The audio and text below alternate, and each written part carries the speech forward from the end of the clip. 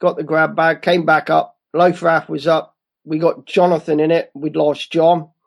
They're going, get in. I said, I can't get in because the last thing John's wife said was, don't come back without him. And I thought, if I don't find him, she's going to shout at me. So swam around a little bit, and he was holding on to the EPIRB.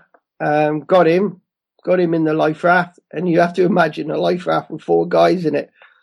One hypothermic going down, one semi-cussed and one in shock. And I'm just laughing, thinking, oh, poo.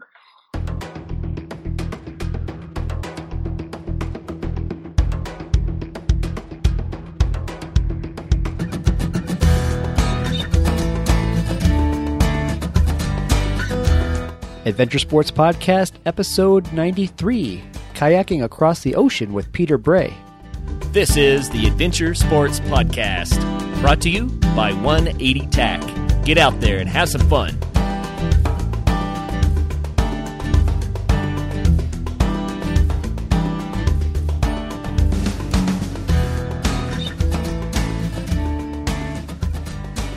Welcome back to the Adventure Sports Podcast. This is Travis. As a former soldier in the British Special Forces, a military diver, and lifelong adventurer, Peter Bray has led a very full life. He now works as a security consultant in outdoor pursuits instructor. In his 56 years, there are a few extreme challenges he has not attempted. Pete's exploits have taken him from the frozen wastelands of Norway to the searing heat of the African bush. He's with me today to share a few of these stories from his life of adventure. Pete, welcome to the show. Good afternoon, Travis. Oh, good to have you. So, man, I read a few things that you've done, but you're a skier, an adventure racer, a cyclist, marathoner, microlight pilot, climber, and a motorcyclist. This is quite a long list of adventures that you've conquered throughout your life. Yes, and I'm single.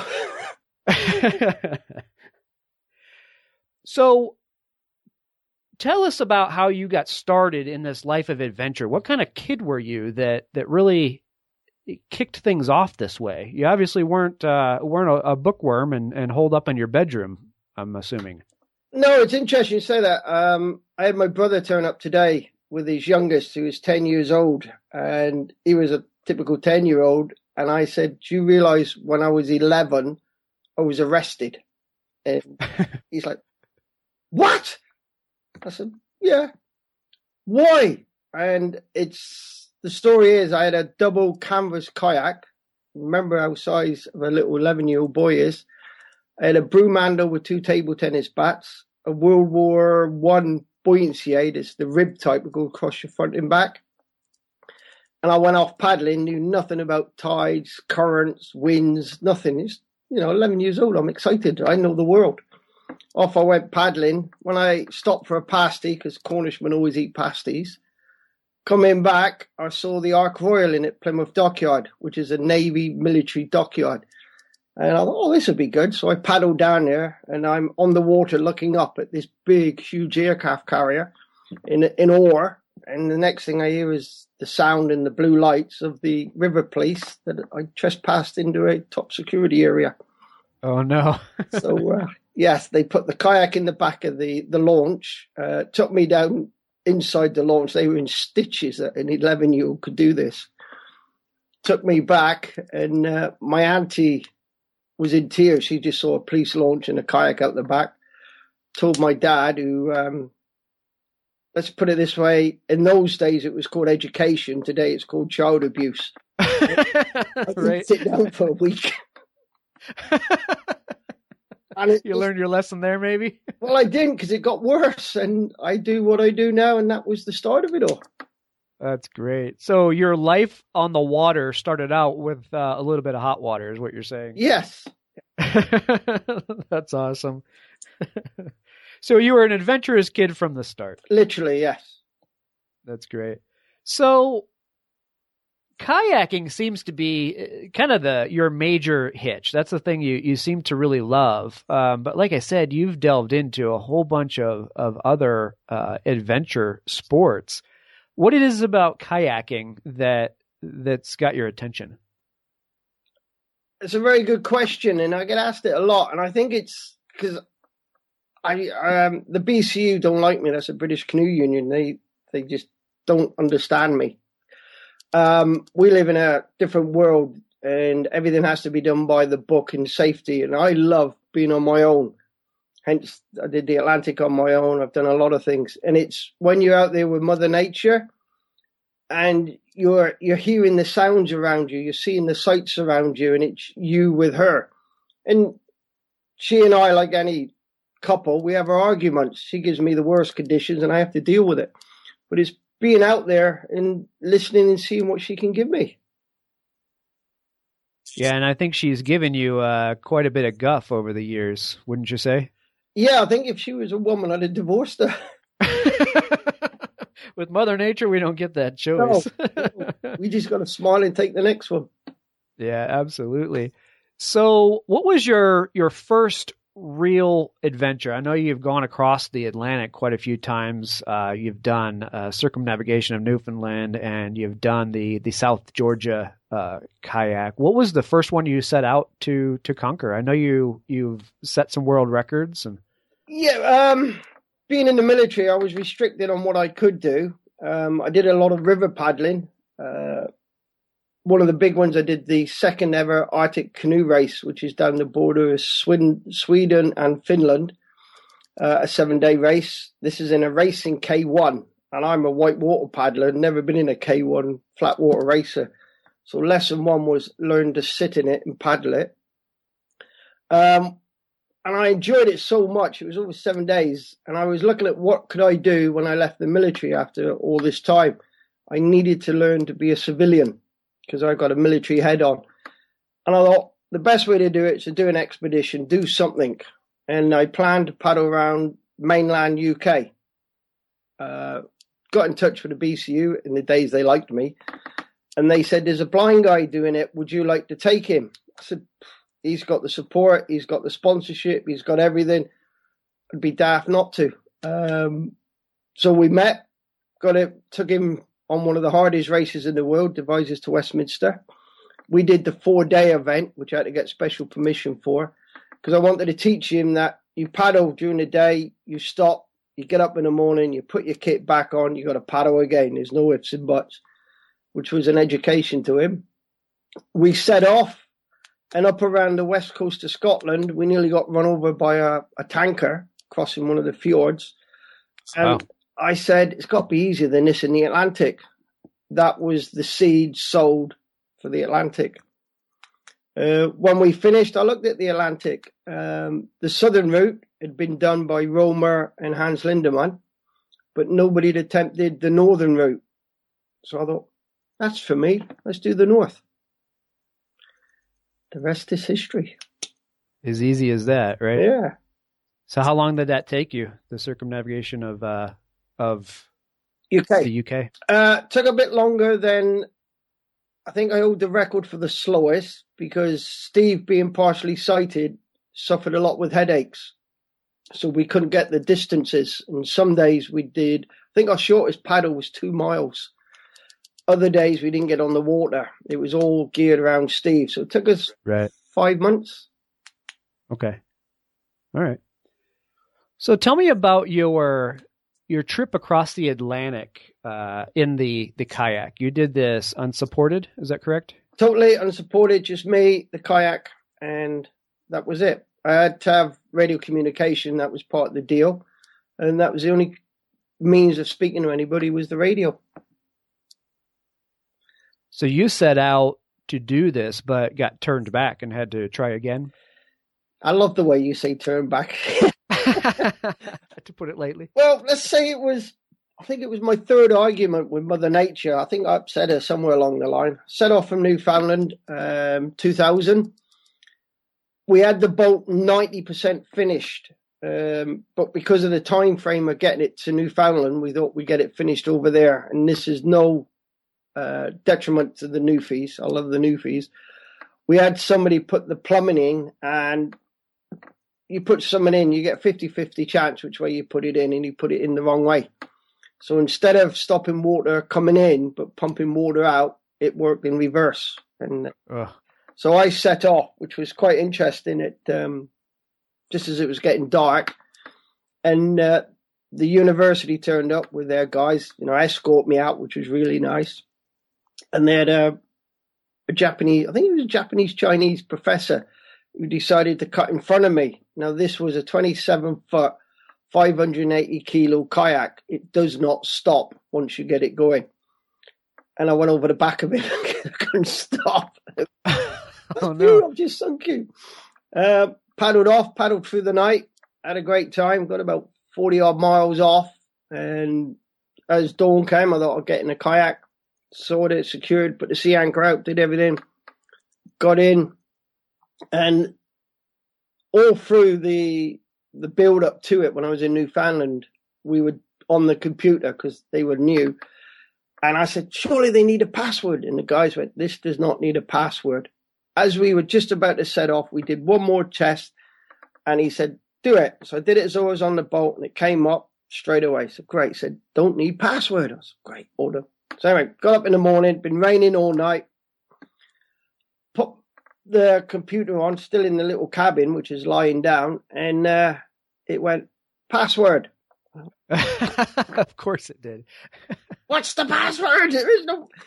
So got on the VHF to Jim and said, the computer needs a password. He's going, there isn't one. I said, well, it wants it. So we're doing that. In the time, I thought I'd go see what's outside. I put my hand, we had a little window in the door, if you can call it. And I noticed that when I went to sleep, I was in a kayak, and now I'm in a submarine. I was literally just below the water surface. Oh, man, that's scary. It was like, what do you do? And all I'm in is a nightshirt. A nightshirt, that's what they call it in America. It's a shirt that's extended, nothing else. Right. And I knew as soon as I opened the door, the place would flood out. So I got myself ready, got the grab bag, got the raft, everything ready. So the minute I opened the door, this would happen. Quickly got on the phone to Jim and said, don't worry about the password. I'm about to sink. Password not needed. I closed the laptop down, opened the hatch, and the room filled up. Got out, got in the life raft, got my grab bag, got everything. Tied off to the kayak because it's huge. It's 27 feet, bright colours, because you never leave your boat. And there's a saying here, never stand down to a life raft, always stand up to a life raft, which I'd done. Mother Nature thought, you smart little man, I don't like this. You get one. So she bought a wave, lifted the life raft onto the kayak and ripped a hole in the life raft. Oh, are you kidding me? No, she didn't like me. I'd upset her somewhere along the line. I think I fancied another woman or something, but anyway, she was upset. So I thought, if I stay here, I'm going to have no life raft. So I cut away, and she went, right, just to make sure, she sent another wave that tipped the life raft and me up, so I was back in the drink. Got back in, and all I had was a day-night flare, half a paddle and a pump. Everything else had gone over. Sorted out, left the boat, just drifted, half a paddle, trying to paddle, found a fishing buoy. And I thought, fishing buoy means fisherman, means rescue, means tie off on it. So that's what I did. Stayed there for 37 hours. I had the pump around my neck and just pumped for 37 hours. Two icebergs go past me and all sorts. Wow. Yeah. And that's some frigid water out there. We're not talking about tropical waters. You're in some cold water out by Newfoundland. Yeah, and you have to imagine sitting in a one-man life raft, so my feet are under the water, my knees are out of the water, my middle region with the most important pieces under the water. Oof. And cut a long story short, when I got rescued, I couldn't get on the plane until I'd been medically certified because of the injuries that I could fly. And it took me 6 months to learn to walk again. Yeah, it was an interest, but they asked, how did I survive? And it was, I had a disaster and I planned a redesign of the kayak to go a year later. So after all that, you thought you'd just jump back in the boat and set off again? Yeah. So to the day, a year later, I set off and crossed the Atlantic in 76 days. Wow. And it was a successful trip then? Very successful, but it had its ups and downs. Yeah, literally? Oh, literally. At the halfway point, the hatch, which the company, brilliant company, said, this the kayak would break before the hatch. They said the Titanic wouldn't sink, but hey, we've all got our ideas. The hinge in the hatch broke. So that meant the door wouldn't close, which meant the water would come in. So I had to repair that hatch. So you have to imagine a guy in the middle of the Atlantic in a little kayak having to saw bits of metal with no hinge, using your knees as a vice, with the phone in your shoulder, talking to a guy. And the first problem we had is I'm old school, so I'm imperial. He's new school, he's metric. So we had to learn the language together. You have to start converting a lot of things. I found out that he'd got his desk, put the hinge there, had a ruler, and was measuring everything off the ruler. So he could tell me the fractions to cut. That is funny. And we got the hinge fixed, and to this day, that hinge is still on the kayak. Yeah, you should have built it in the first place. Yes.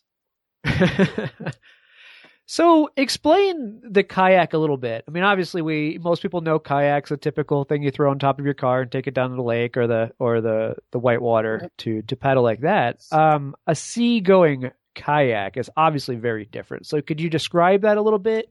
And it also, how is it, I should say, what is the day in the life of being out on the ocean in the kayak? Obviously you need sleep, you need food and whatnot. How do you handle all of that? Right. If you look at the history of the kayak, which is in my book, this is me plugging my book now, Kayak the Atlantic. And we will definitely get to that. Yep. The Inuit, which people call the Eskimos, they designed the boat for their purpose. So there is no definite design of a kayak. It was designed to purpose. And if you look through the history, you'll see different shapes. So that was great for me. I designed a kayak for the purpose. So I went to a young lad called Jason Rice, told him my vision, and he drew the kayak that crossed the Atlantic. It's 27 feet in length. It has a little cabin, if you can call it, on the back, which the Newfies called a coffin, because all you can do is lie down in it, nothing else.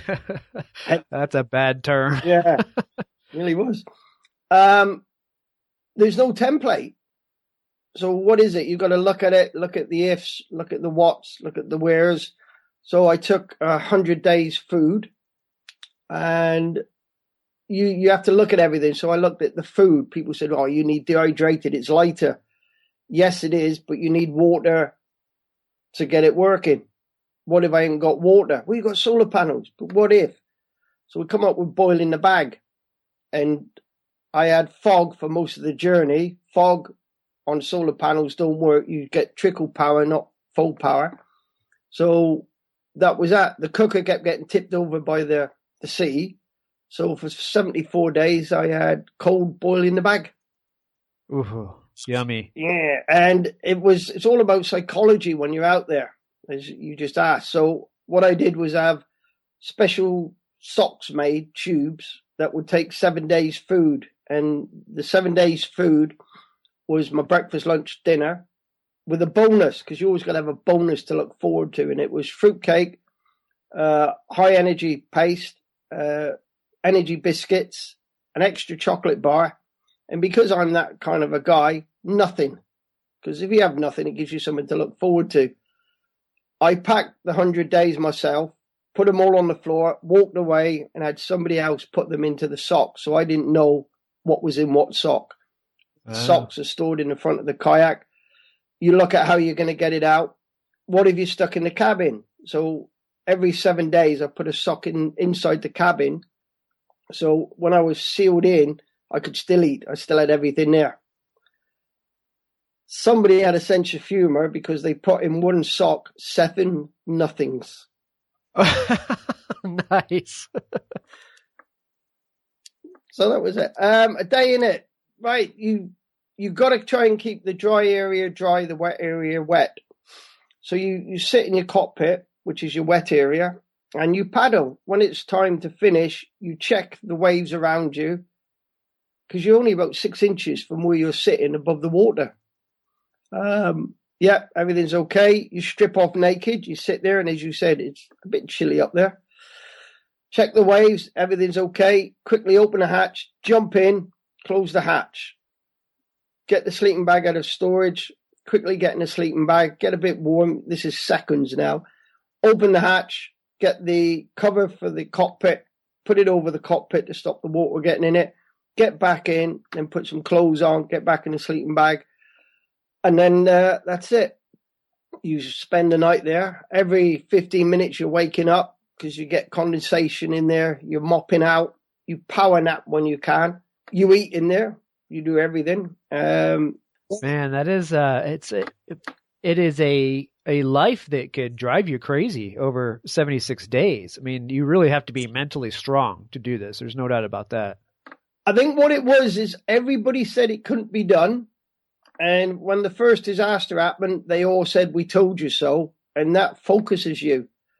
And it's their attitude towards you. They said, nah, this is impossible. You can't do it. And I wanted to prove you could do it. And I did prove you could do it. And they did it. Yeah, it's actually a real benefit to have people do that because that gives you the drive to prove them wrong, of course. Yeah. It's human nature.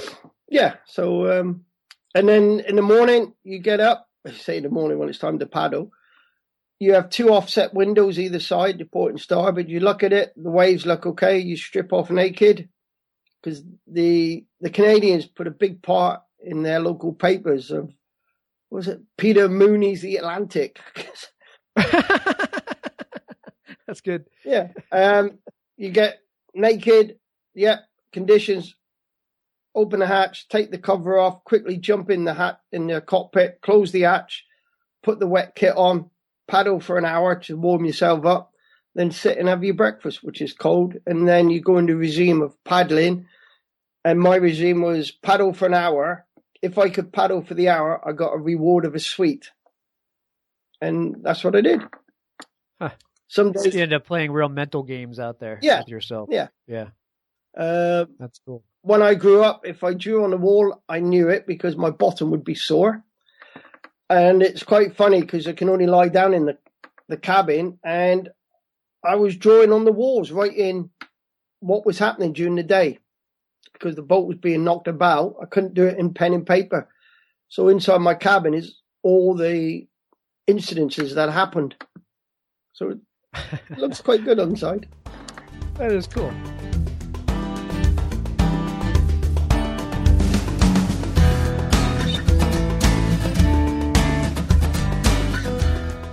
For 20 years, Bent Gate Mountaineering has been outfitting climbers, skiers, backpackers, and outdoor enthusiasts with the gear they need. Whether climbing an 8,000-meter peak or buying your first backcountry ski setup, Bent Gate is here to help. Bent Gate is continuing to offer free BC 101 sessions this winter, teaching backcountry ski, boot, and binding setup, AVI safety and beacon practice, clothing systems, and tips and tricks to make your days more enjoyable. If you don't own the gear, Bent Gate offers a full range of rental and demo equipment. Bent Gate also has free demo ski days at local resorts to give you a chance for hands-on experience. Be sure to check bentgate.com for our full product selection as well as updates on all these events. The 180 Flame is the ideal alternative to bulky and fragile gas-burning camp stoves. The 180 Flame utilizes fewer parts with minimal weight and maximized reliability. The locking tab and slot design means there are no hinges, welds, or rivets to fail you in the field. Cook your food and boil water quickly using only small amounts of natural fuels including twigs, grass, pine cones, and leaves. Weighing just 6.4 ounces, the 180 Flame is the ideal alternative to a backpacking stove. You can find your new Flame at 180tac.com or a retailer near you. 180 Flame. Think big, pack small.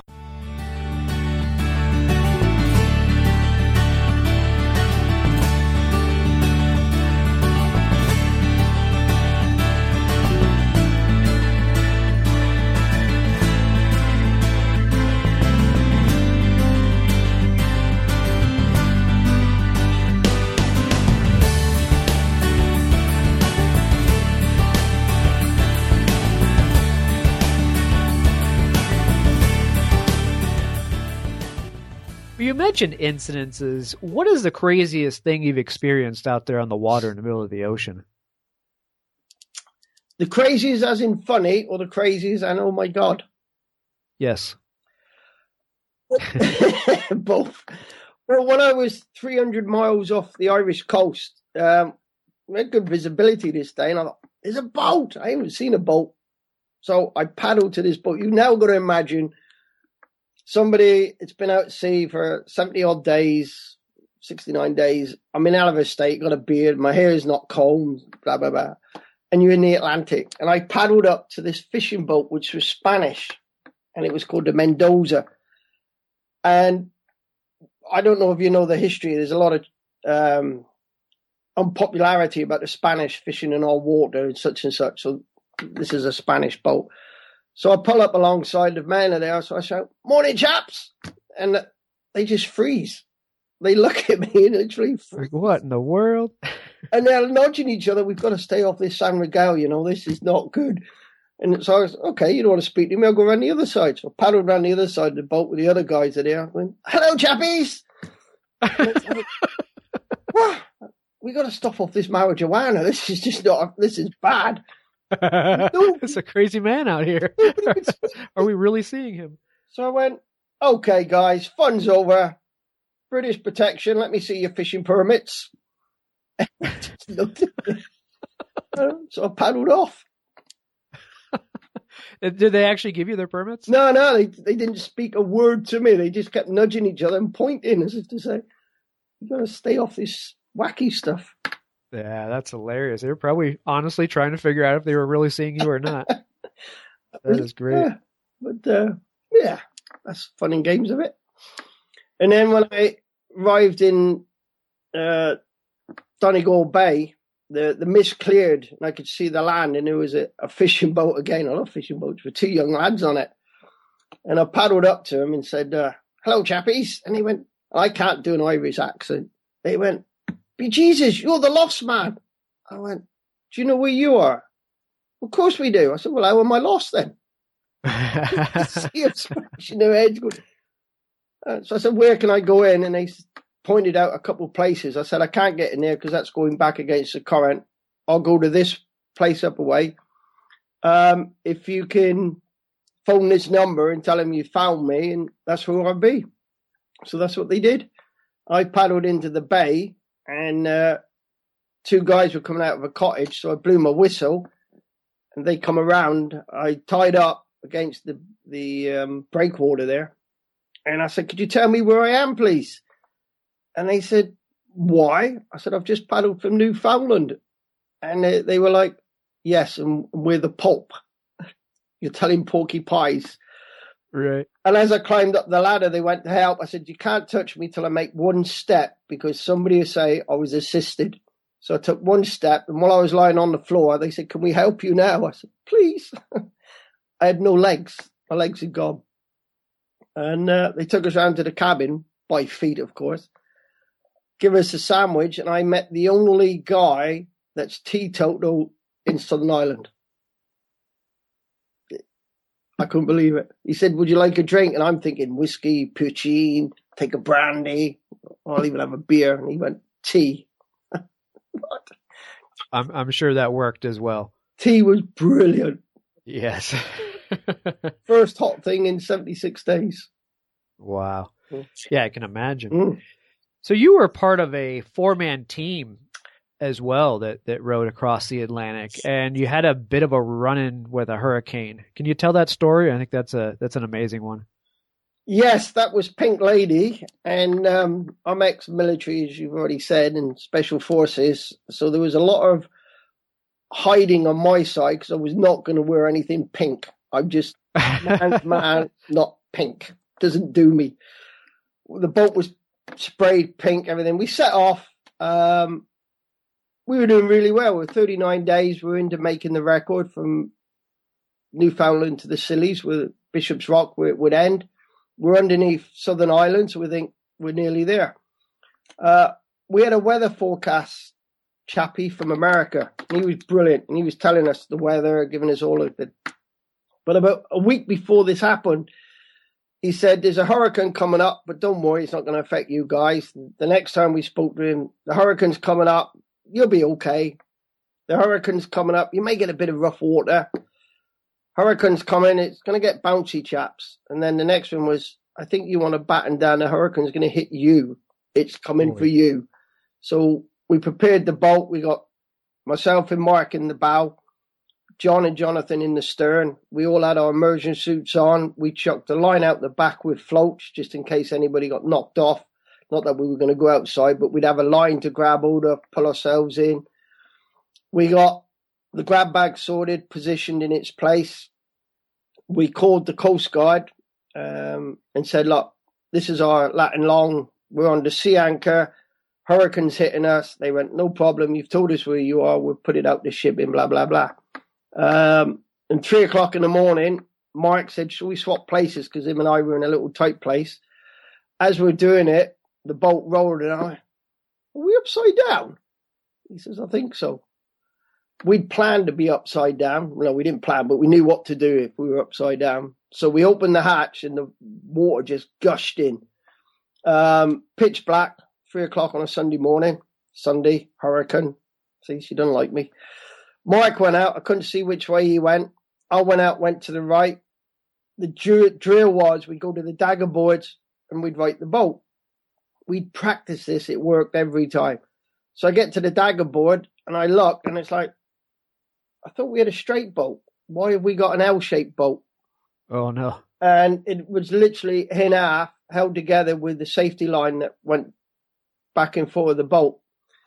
So it was then start shouting, Mark, where are you? He's on the other side. So we had to find John and Jonathan.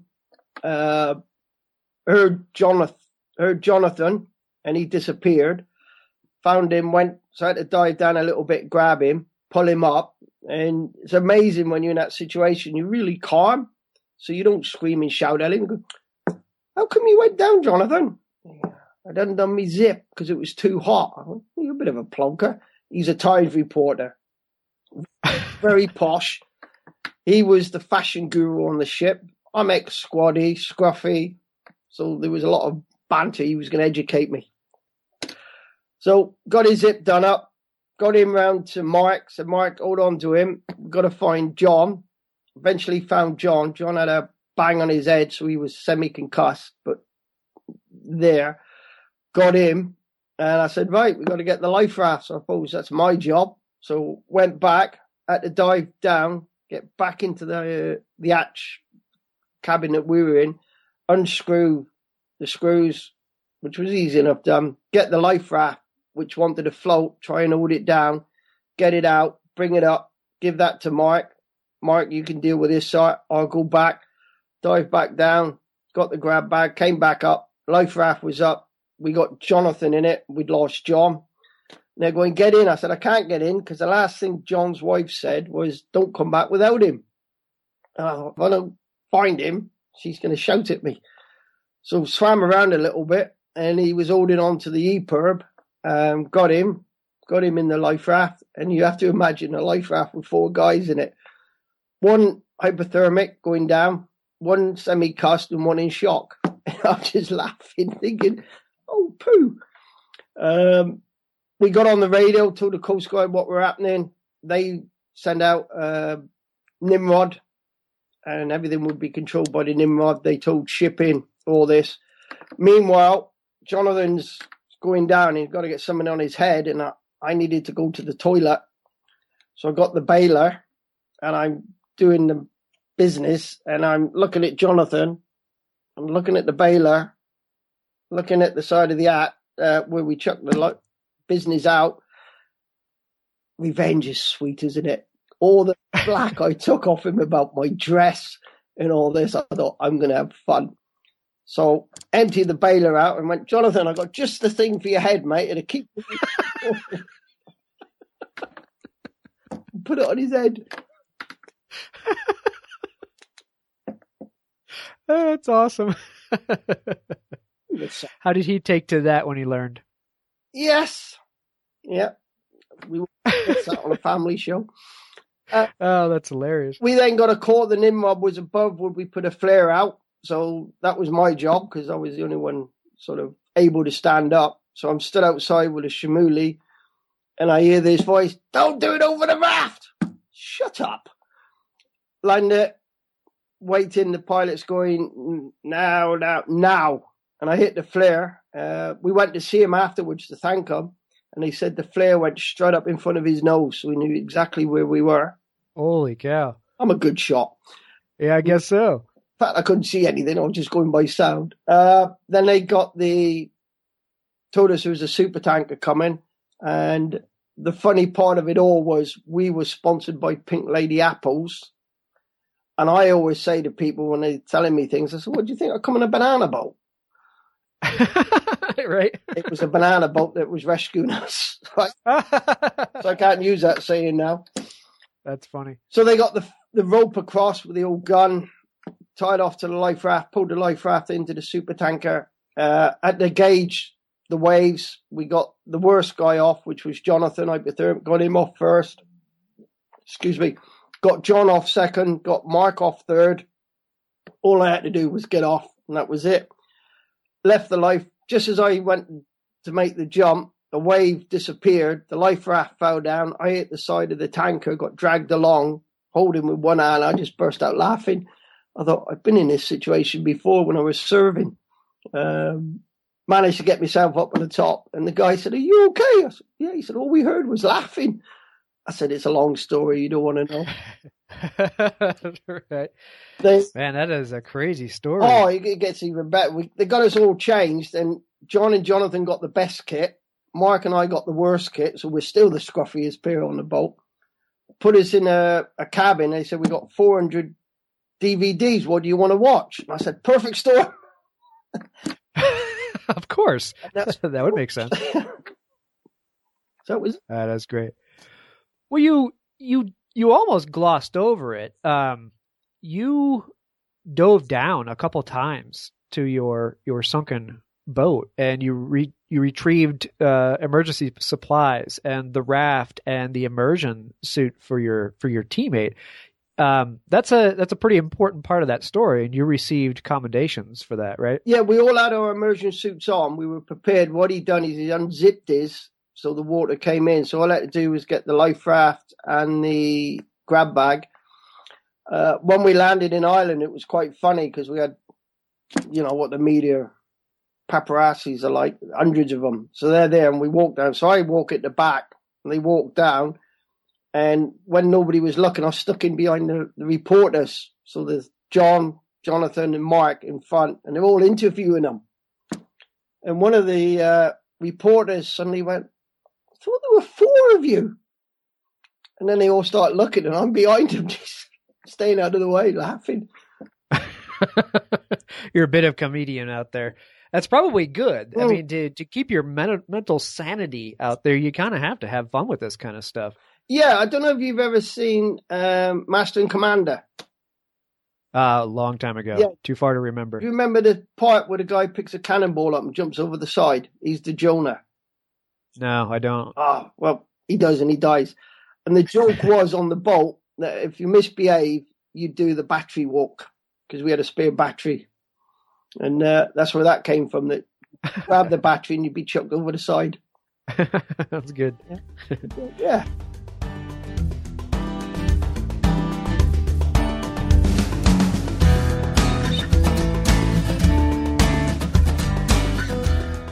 Vela Adventures is Colorado's premier provider of all-inclusive adventure outings just for women. Camp Vela Summer Day Camps offered this June and July provide exciting Colorado adventures, pampering perks, and fun activities all packed into one day. Make 2015 a summer to remember. Make it your summer. Visit www.campvela.com to choose your adventure and your location. And don't forget to use promo code 180TACK to save $10. In his first book, Sydney to London, The Long Ride Home, Nathan Millward writes about his 9-month, 23,000-mile journey across the world on a 105cc postal carrier bike. However, that wasn't enough adventure for Nathan, so he again headed out on another adventure of 8,000 miles across America and wrote about that trip in his second book, Running Towards the Light, Postcards from Alaska. Pick up these 2 great books and get inspired to set out on your next adventure. You can find Nathan's books at www.nathanmillward.com, as well as the Amazon bookstore in your Kindle.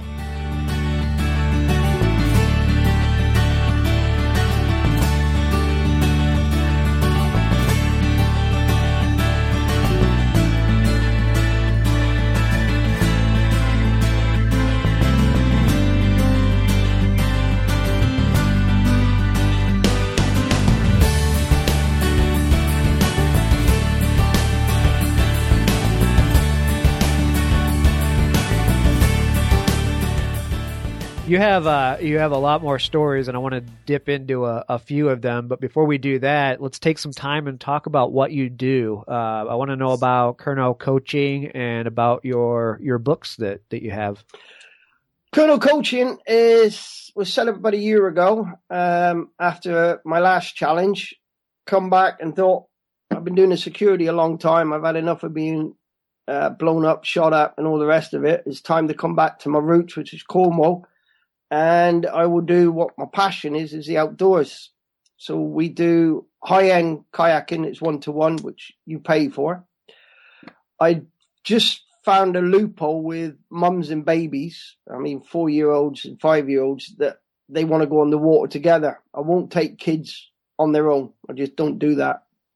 I believe it's the interaction between the parents and the kids is what counts.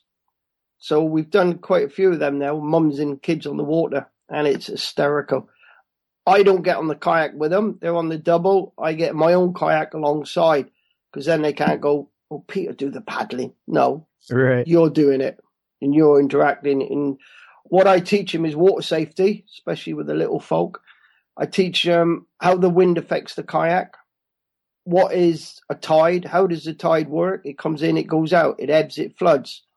What it does, all the safety aspects, all the water parts, because we're having problems here with people can buy a sit-on from a shop, chuck it on the water, they have no buoyancy aid, no nothing, and they go out. We had one die last week, we have them getting rescued all the time, and they don't understand wind, tides, and safety.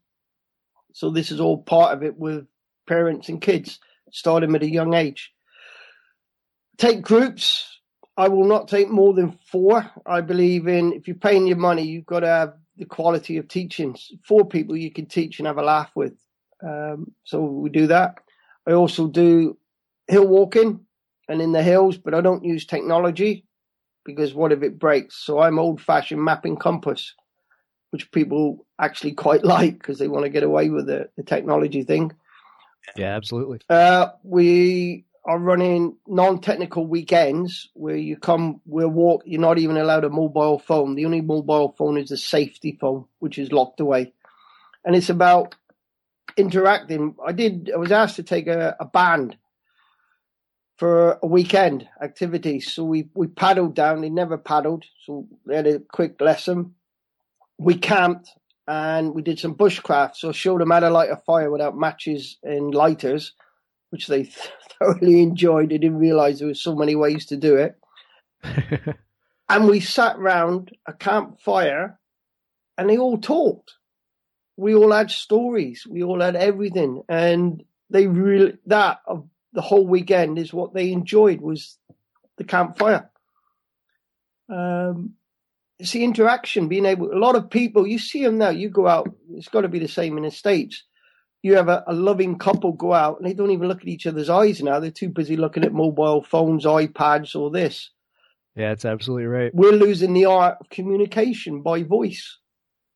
So we, Colonel Coaching, want to bring that back. So that's what we do. We have non-technical weekends. Bushcraft, we teach basic bushcraft. And that's a good one. I've just found out that I can't teach in schools because I don't have a tick in a box to say that I've attended a bushcraft school and know how to do it. In fact, I did it for 3 years in Europe training special forces, and I did it 15 years in special forces. Don't count. I've got to have a tick in a box. Yeah, with all your credentials, you don't have what it takes, is what they're saying. No, you have to go be taught. I've got to go and be taught by somebody that's been nowhere, done nothing, and hasn't seen anything. Wow. So that's Colonel Coaching. We're looking at progressing. We even do night paddles, which I really enjoy doing. People can't believe you can paddle at night with no lights and all this, and use your other senses. You're listening more. So it's teaching them all the skills. We do trips, so we do camping from kayaks. Again, small numbers. And it's all the things I've learned the hard way we pass on to these people. So, and I do after dinner speaking. I did a 5-minute presentation this week and had people crying with laughter. So I must be quite good at it. No, I think that comes across absolutely. I bet you make a fantastic speaker. I've had fun. I've spoken in America by the Great Lakes and in Canada, Israel.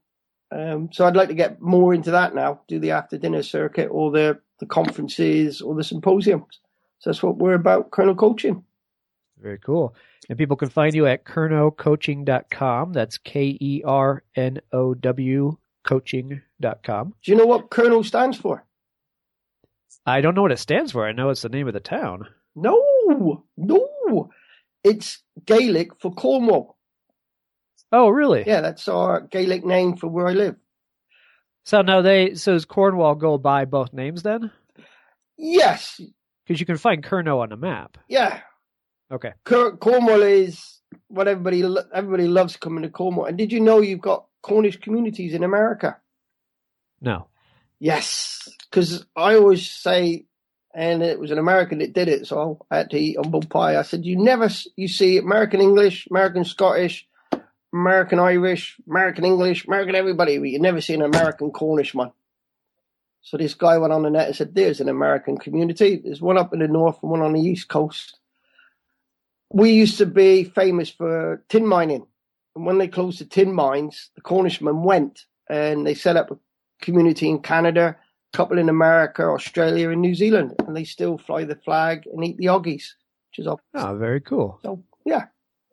Well, maybe in my trips, I'll have to make sure I swing by one of these and meet your fellow Cornwallians. Yeah. All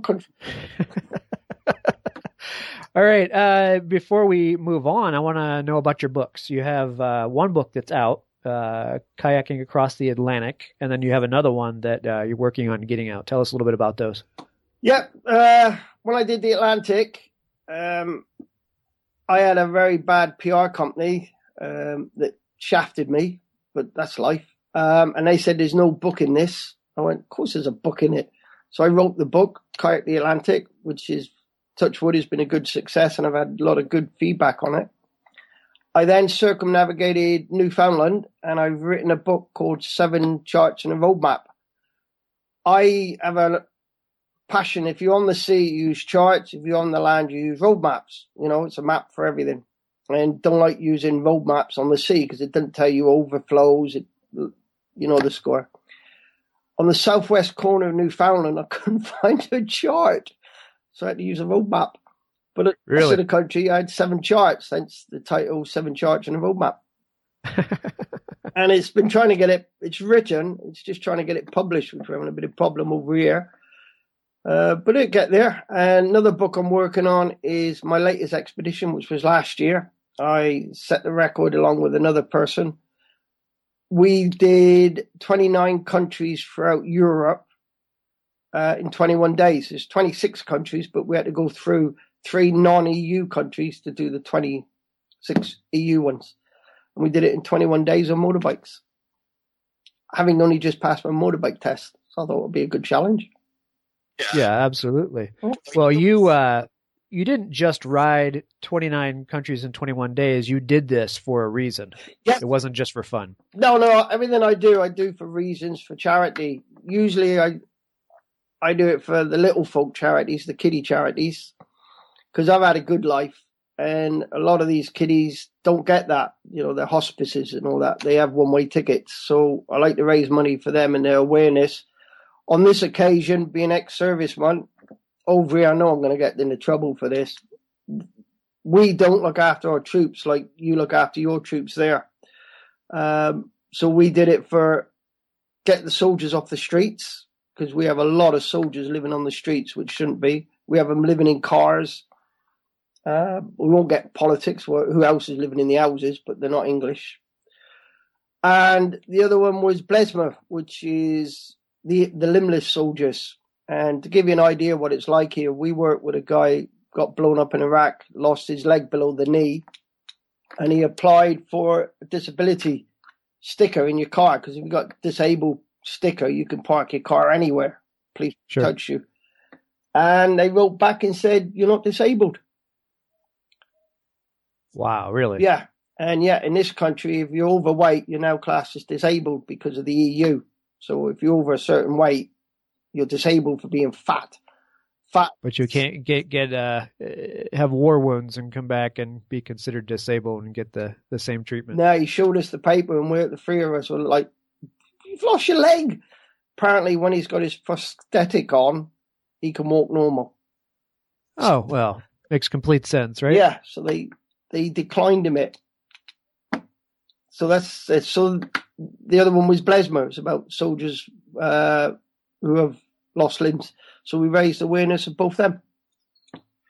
Well, it's admirable that you're taking your journeys and adventures and turning them into something good like that. That's awesome. Yeah, which is great. I can do it. So why not give people that are unable to do it some pleasure of some sort? Yeah, absolutely. Well, good for you. Thank you. So back to your book and your Kerno coaching real quick. One of the things we like to do is offer discounts to our listeners, and we have listeners all around the world. So I'm hoping that they can come visit you at kernocoaching.com and peterbrayadventurer.com. Is there any kind of discount or offer you'd like to offer to people that contact you? Yeah, if they've come through your system, I'm all up for giving them a good discount because, they've taken the time to listen to you and everything you do, which is fantastic. I've seen some of the people on your site and it's like, wow, I'm going to join them. So yeah, they'll get a good discount. And if they get in touch, we can give them the first chapter of 7 Charts and a Roadmap. Excellent. So they get in touch with you. Just mention that they heard about you on the Adventure Sports Podcast, and you'll set them up with that. Yeah, and get them to mention that your name and not just they've been on it, so they can't cheat. Okay. Make sure they mention the host, Travis Parsons. Yes. Fair enough. Yeah. That's the key right there. That's it. Okay. Now, one of your most fascinating journeys that you set out on, at least in my opinion, is the one down around South Georgia. I think you were inspired by Ernest Shackleton and his team.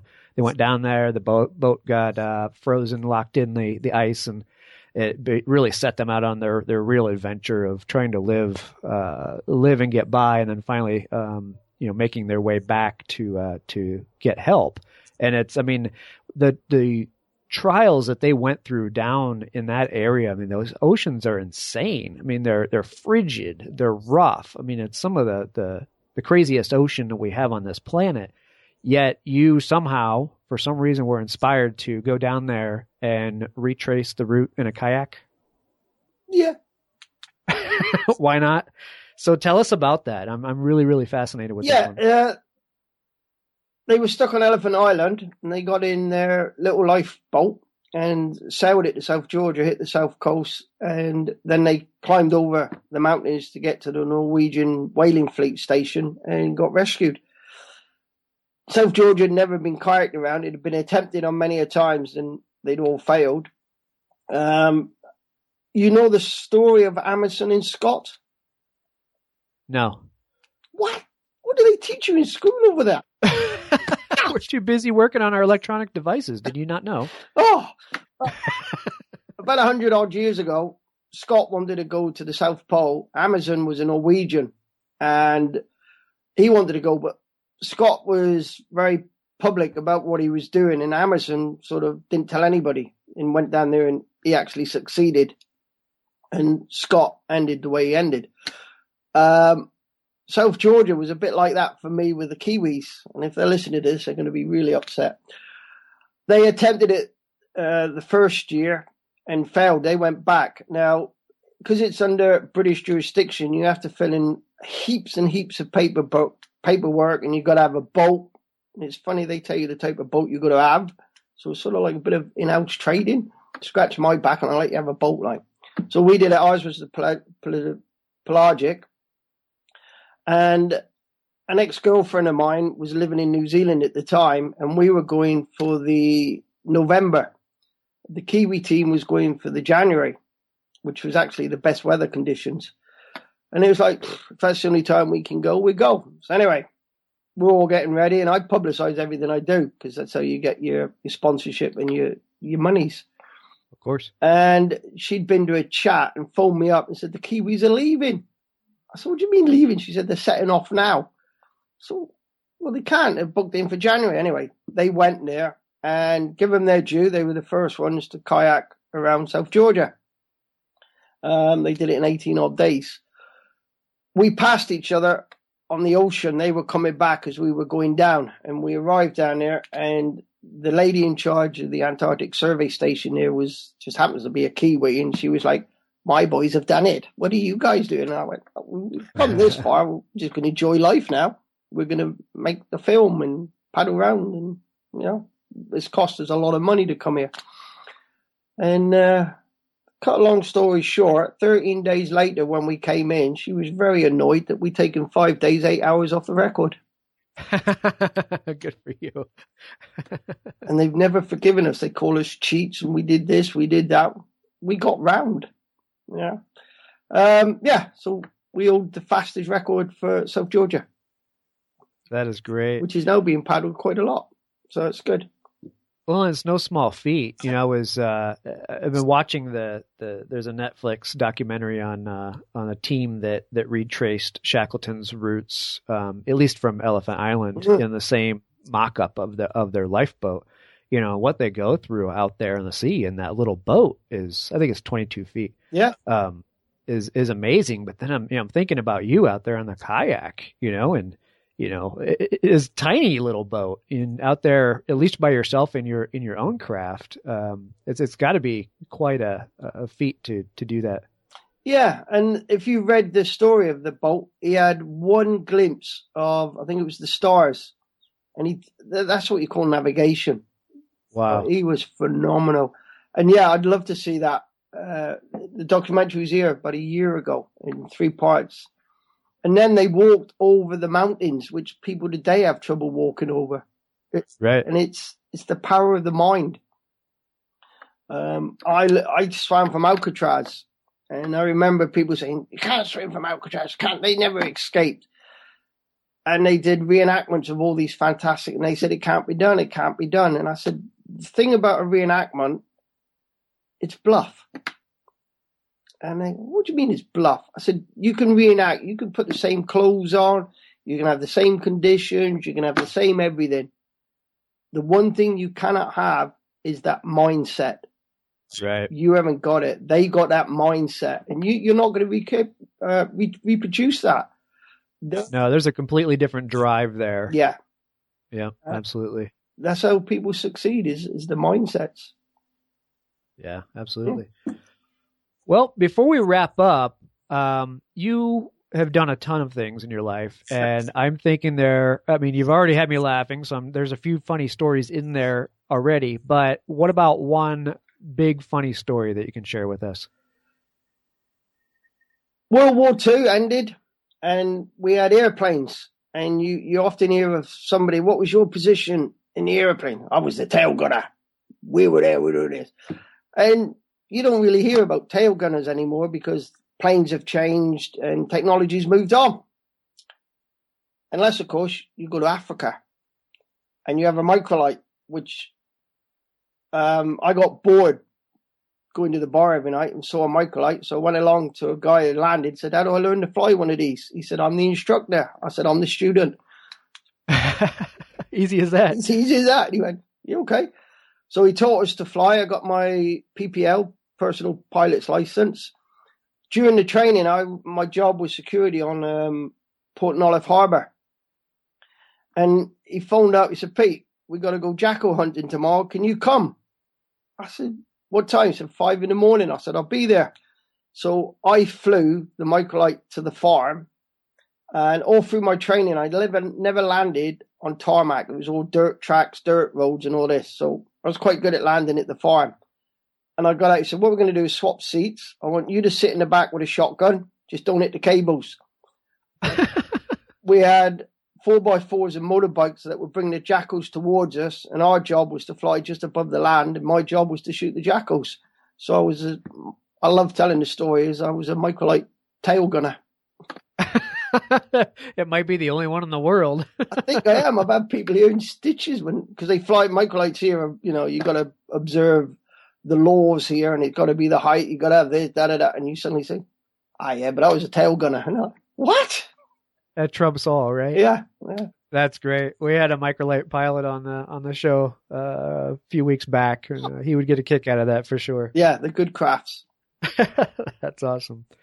Well, Pete, I swear to you, if I ever make my way over to Cornwall, I would love to take you out for a beer and get the rest of your stories, because this podcast could go on forever.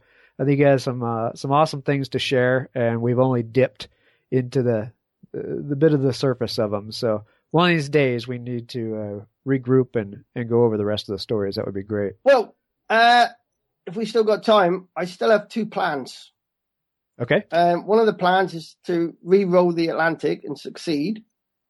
But I was thinking, how do you make rowing the Atlantic's getting boring now? A lot of people are doing it. So how do I make it interesting? I have a motorbike, and we've covered that in America. You have Cornish communities. So the plan is 2 nations, 1 flag, because we have our own flag in Cornwall, which is black with a white cross. It's the flag of St. Piran's. And the communities in America, I hear, fly the Cornish flag on the 5th of March, which is St. Piran's Day. So the plan is to go to the communities, get a letter. I think they're going to ask to come back to the mother country, ride a motorbike from there to New York, row the rowing boat from New York to the Scillies, kayak from the Scillies to Falmouth, then a motorbike to the Lord Lieutenant of Cornwall's office and hand him the letter, is the plan.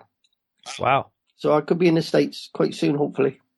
Oh, that would be cool. You definitely need to look me up if that happens. Well, speaking of the States, I know one of your other things that you still want to do is the Bering Strait.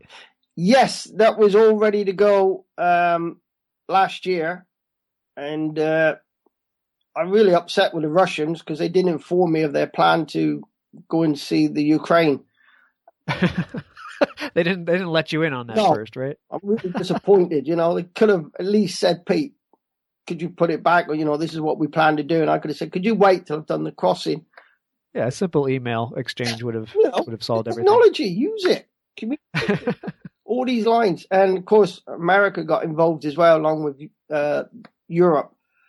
So I was advised, because of my history, to wait until it all settles down. So the Bering Straits is basically ready to go. It's just waiting for a good time. But I wanted to do something, so I ended up doing the motorbike ride around Europe. So that's great. Still love to do it. Well, I really hope you get to do those the next 2 trips that you're planning, and if you do, I would like to have you back on the show to talk about them for sure. Would love to. Thank you. Awesome. All right, Pete, thanks so much for giving me your time. It's been a fantastic hour of storytelling. And like I said, I would love to hear the rest of them. So let's make sure that happens. Will do. Thank you for allowing me to be a guest. Thank you. Absolutely. My pleasure. All right. You take care. You too, Travis. Goodbye.